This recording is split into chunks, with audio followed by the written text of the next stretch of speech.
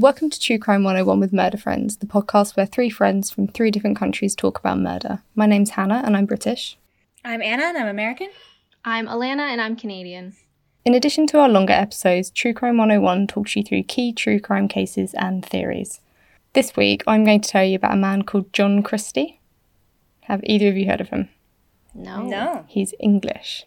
So I'm not going to spoil it for you, but he was a piece of shit and I'm going to tell you all about him. John Reginald Halliday Christie was born on the 8th of April 1899 and he grew up near Halifax in West Yorkshire. He's often known as Reg or Reginald, but we're going to call him Christie throughout this.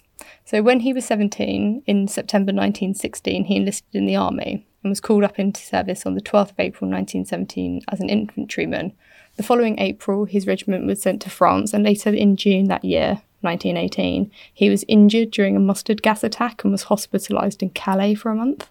After this attack, he barely spoke in a whisper, but barely spoke above a whisper after this, because he claimed that the mustard gas attack damaged all his vocal cords and that he was blind and mute for nearly 3.5 years. But there isn't really, any proof of that. So the 10th of May 1920, he married Ethel Simpson in Halifax. Despite his marriage, he visited sex workers. He had an impotence problem and he'd been visiting them for many years. The following year, 1921, he takes a job as a postman, and this basically marks the beginning of his petty crimes. So he was convicted for stealing postal orders in 1921 and served 3 months in prison. He was then convicted for obtaining money on false pretences and violent conduct in 1923. He wasn't imprisoned for this, but instead he was placed on a 12-month probation. So he moved to London in 1923, but this doesn't really stop these kind of petty crimes. We have 2 counts of larceny, which is basically theft, and he goes back to prison in 1924 for 9 months. Ethel, his wife, at this point was like, bye, and she just goes back to Halifax. She's had enough. She's like, cannot deal with this. I've done my time. She's just thanks. The fuck. She's like, he spent most of their marriage, that beginning portion of the marriage, in prison, and she was just like, no. So after his release from prison, in 1929, he starts working as a lorry driver whilst living in Battersea, and he has a girlfriend, despite still being married. He hits her over the head with a cricket bat, and then he was sentenced to 6 months hard labour. This was in 1929. He then steals a car, and he's imprisoned at HMP Wandsworth for 3 months in November 1933. In 1934, 9 years after Ethel leaves, she comes back and they reconcile. Oh, honey, no. No. So he sort of was in prison for this bit. She fucks off. She's like, bye, not dealing with this. He gets back out of prison after slightly more serious crimes, like assaulting someone with a cricket bat and stealing cars. And then when he gets out of prison, she's like, oh, I'm back. And this kind of puts the end to his petty crime spree. They move into the top floor flat of 10 Rillington Place in Notting Hill in London in 1937. Oh, yeah, you got it. Yeah, light bulb's on a little bit now. Yeah. And then they move into the downstairs flat in 1938. Notting Hill in the late 1930s it was nothing like it is today. It was described as being a massive slum filled with multi-occupied houses, just crawling with rats and rubbish. It was horrible. And the ground floor flat consisted of a bedroom, a living room, and a kitchen / kind of scullery room. The 3 flats that were in the building shared one outside toilet, and then there was a little sort of outside garden as well. So World War II starts in September 1939, and Christie joins the War Reserve Police. His previous criminal convictions are kind of seemingly overlooked. They don't really check into it. And he starts having an affair with a woman called Gladys Jones up until the middle of 1943. Gladys's husband is a soldier, and when he comes back from war, he just beats the shit out of Christie. And this is pretty much when the murders start. Wow. So in 1943, he murders Ruth First. She was Austrian, she was 21 years old and worked as a munitions worker. She supplemented her income with sex work, and this is how she met Christie. So whilst Ethel, his wife, he's reconciled with, was visiting family back in Halifax, he took Ruth home and he strangled her to death with a piece of rope. He stowed her body under the floorboards of the living room and then later buried her in the garden the next day. So they've got a little shared garden in the back. Christie then resigns from the reserve police and starts working at a radio factory. And this is where he meets Muriel Eady. Muriel was suffering from bronchitis, and Christie said that he could help cure this with a special mixture. No. Heard that one before. No. Oh, you know. So in October 1944, he invites Muriel back to his house, loads up a jar with some tubes and his, quote, special mixture, and gets her to start breathing in the vapours through one of these tubes. But little does Muriel know that when her back is turned, he actually attaches a different tube to the gas tap and turns it on. So she falls unconscious. Christie then rapes her and strangles her and buries her in the garden next to the body of Ruth. God. Ugh. I know. It gets so much worse. This is like surface at the moment. I'm really sorry. So 2 years after killing Muriel, it's 1946, he's digging in his garden and he unearths a femur of one of his victims, like a leg bone.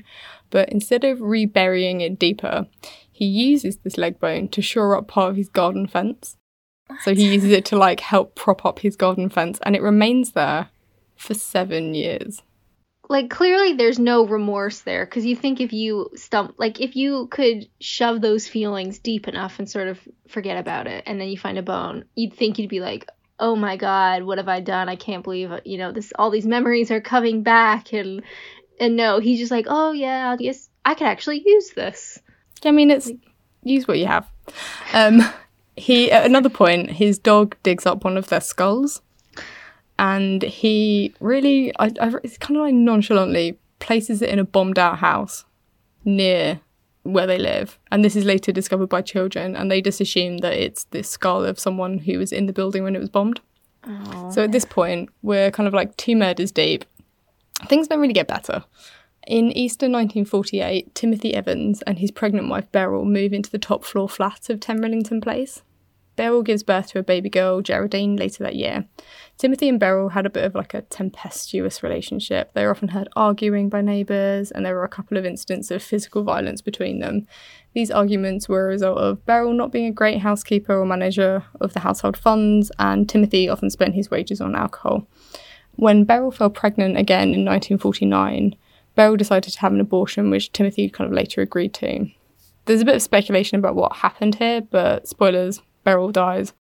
Timothy Evans first informs police in Merthyr Tydfil, which is in Wales, where his family's from, that his wife has died in unusual circumstances.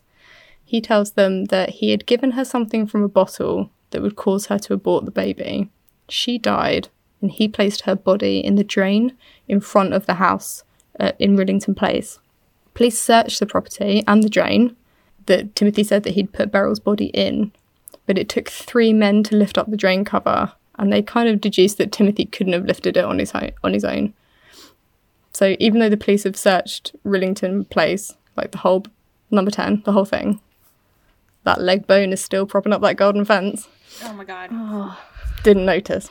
So Timothy changes his story and says that Christie said that he would undertake the abortion, and that when he'd come home from work on the 8th of November 1949, he found Beryl dead.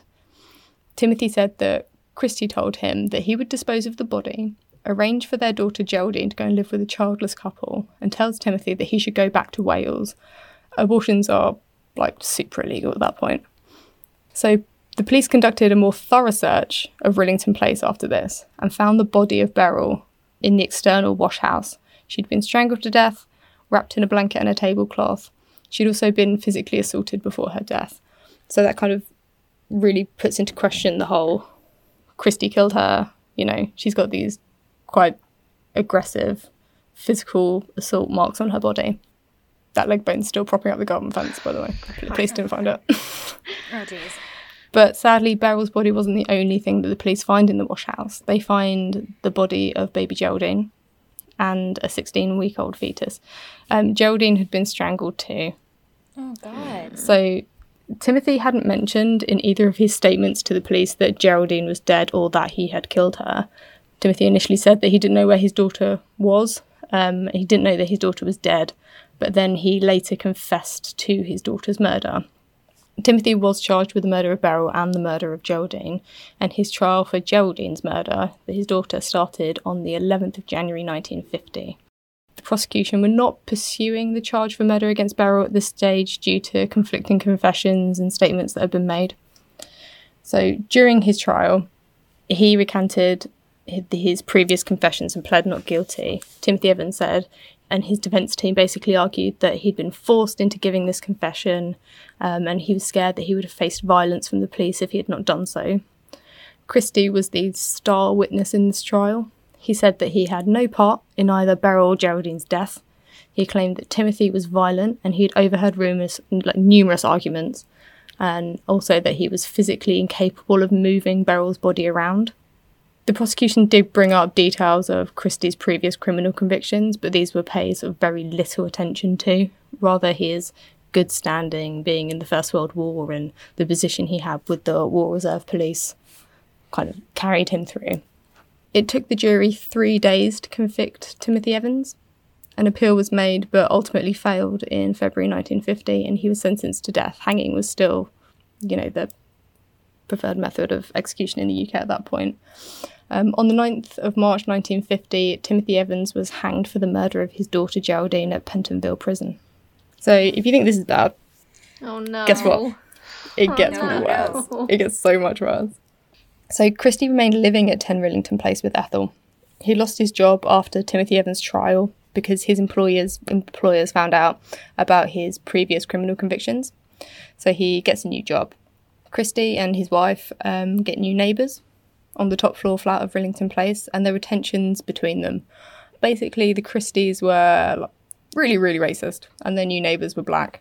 Ethel accuses one of them of assaulting her at one point, and then there is kind of a court case and an argument about who has access to the garden. And the Christies win it, so they have full access to the garden now, and no one else can use it. They think it was because Christie knows that he's got bodies buried in the garden, and he didn't want anyone that leg bone's still propping up that garden fence.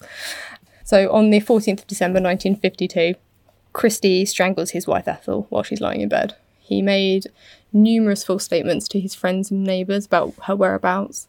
He sold her engagement ring, watch and furniture. He claimed an unemployment cheque, having quit his job earlier that month. He forges Ethel's signature, cleans out her bank account, and he puts her body under the floorboards of the living room. And then it gets worse. So he murders Kathleen Maloney, a sex worker. He murders Rita Nelson, who was 6 months pregnant and visiting her sister in London. He then murders Hectorina McLennan, and then regularly meets up with Hectorina's husband to help him search for her. There's some really gruesome... So sick. Yeah. There were some really, really gruesome details about what he did to them after they fell unconscious and after they had died, and I'm not going to go into that because I don't want to throw up in my mouth today. Thank you. So at this point, Christie's got like a shit ton of dead bodies, like in the house and in the garden. And he's like, I've got to leave this place. So he finds someone to sublet his flat and he moves out on the 20th of March 1953. The subletting is fraudulent and the landlord finds out pretty much the same day. He asks the people who'd moved in to move out immediately. And with the ground floor flat of Rillington Place currently empty, the landlord allows the top floor tenants, the ones that the Christies had issues with, and by that I mean they're racist with, to use the kitchen of the ground floor flat because the top floor flat didn't have a kitchen.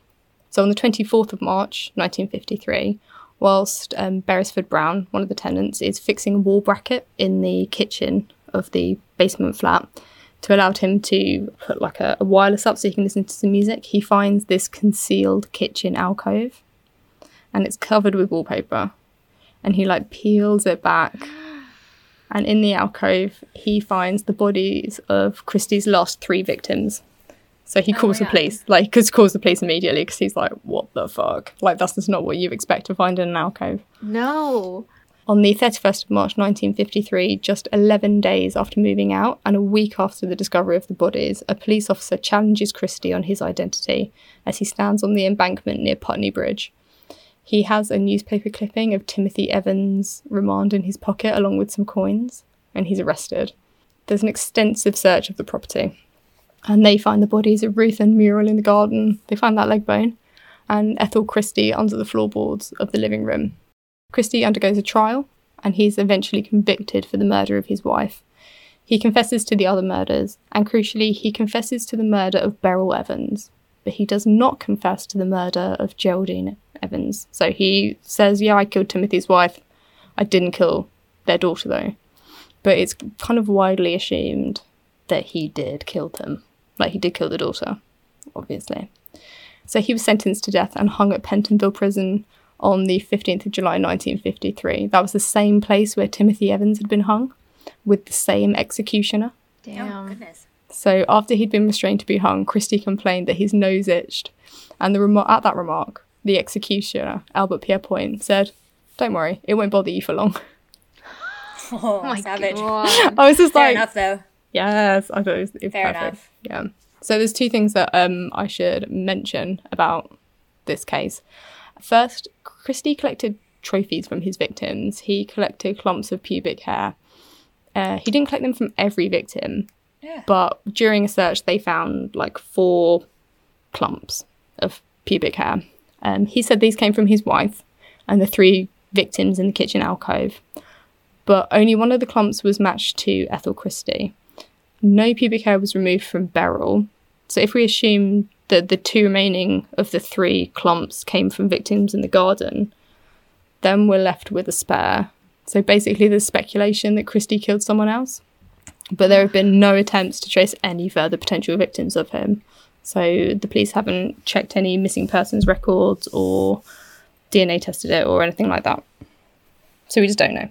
And second, Christie's confession that he'd murdered Beryl shone a huge spotlight on the trial of Timothy Evans. After a lot of toing and froing, High Court Judge Sir Daniel Brabin concluded that the uncertainty in Timothy's trial would have prevented the jury from concluding that he was guilty beyond reasonable doubt. Home Secretary at the time, Roy Jenkins, recommended a posthumous pardon for Timothy Evans, and this was granted on the 18th of October 1966. This allowed Timothy's family to have his remains returned. So if you're hung in the UK, if you were hung in the UK, you were buried in like a prison grave. Like your relatives weren't entitled to your remains. So this allowed them, so he could be reburied in a private grave, which they did. The controversy surrounding Timothy's case and other cases at the time helped secure a suspension and then further abolition of the death penalty in the UK for murder.